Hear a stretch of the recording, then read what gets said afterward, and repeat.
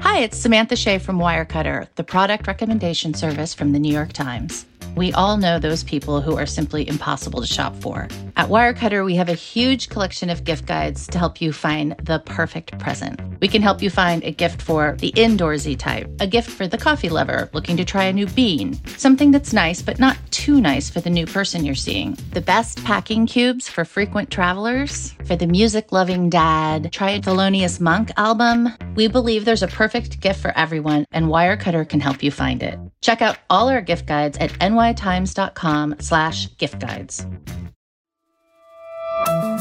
From the New York Times, I'm Michael Barbaro. Here's what you need to know today.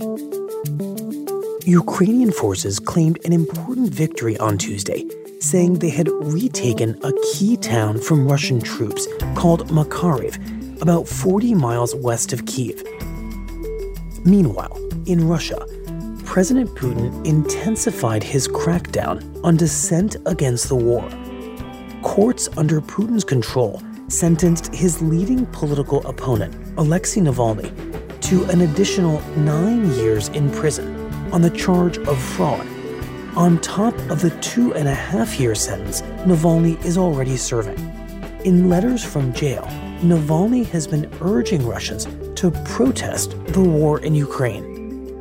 And Chinese authorities say they have found no survivors from the crash of a Boeing-made passenger plane flown by China Eastern Airlines that was carrying 132 people across southern China. On Monday, the plane plummeted more than 20,000 feet in about a minute, briefly regained altitude, then plunged again to the ground.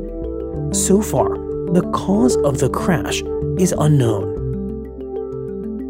That's it for today. I'm Michael Barbaro. See you tomorrow.